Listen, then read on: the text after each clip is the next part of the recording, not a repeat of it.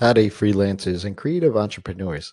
Today's question really is brought to you. Well, first, it was asked inside of the Feast Roadmap and Community. That's a membership website that you can check out more information on res.com/feast, but it's really a platform for you to be able to specialize and build recurring revenue in your freelance business.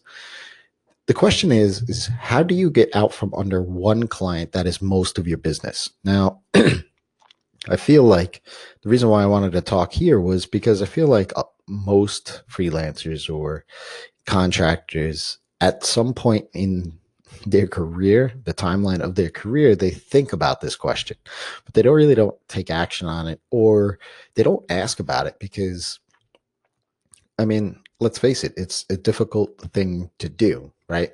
Um,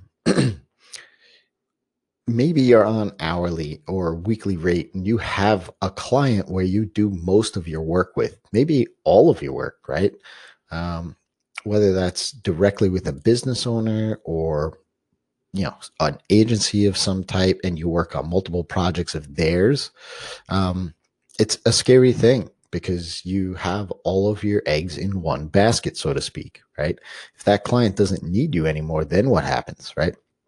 So you get on this kind of like hamster wheels sort of thing, right? Like this chicken and egg kind of thing, whereas like you need this client, but at the same time, you know that if this client goes away at some point, then what happens to my business? I need other clients, right? But you can't work on other clients because this client takes up a lot of your time. Right. So it's a weird situation to be in, but it's an uncomfortable situation because let's face it, you started your own business to be your own boss, not another employee, right? So I do get this problem. I struggled with it myself.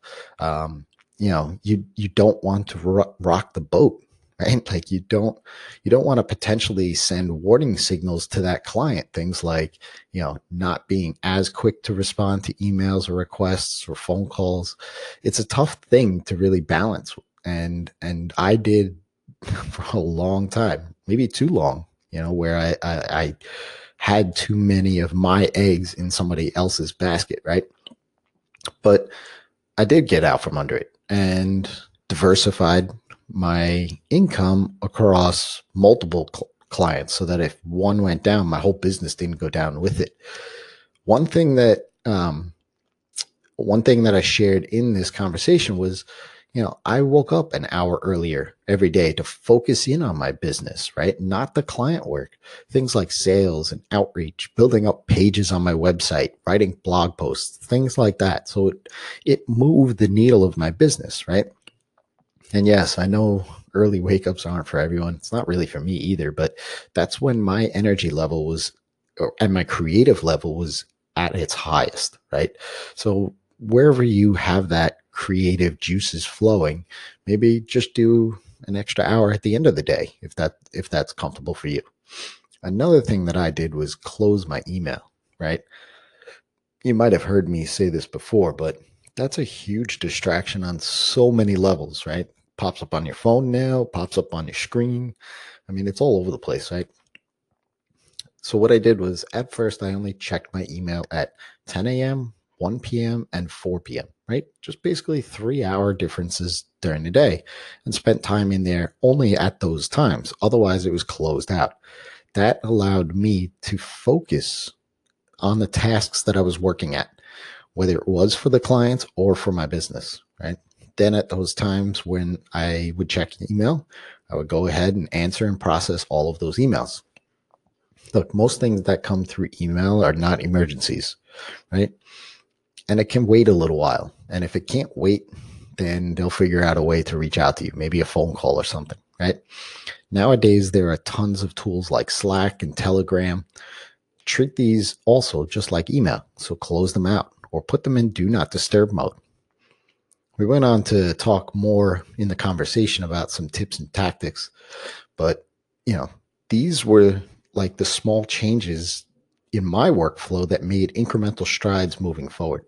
Being able to focus on the task at hand moved the needle on things, not just for myself, but for others as well that jumped into this conversation and they agreed to.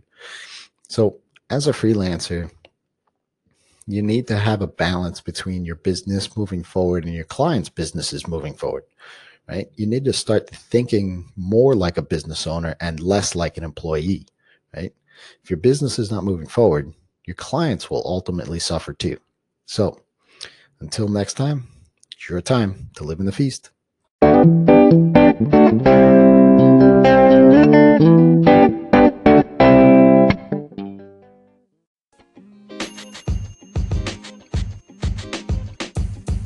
The podcast you just heard was recorded with Anchor. If you want to make your own, download the Android or iOS app completely free from anchor.fm/podcast. That's anchor.fm/podcast.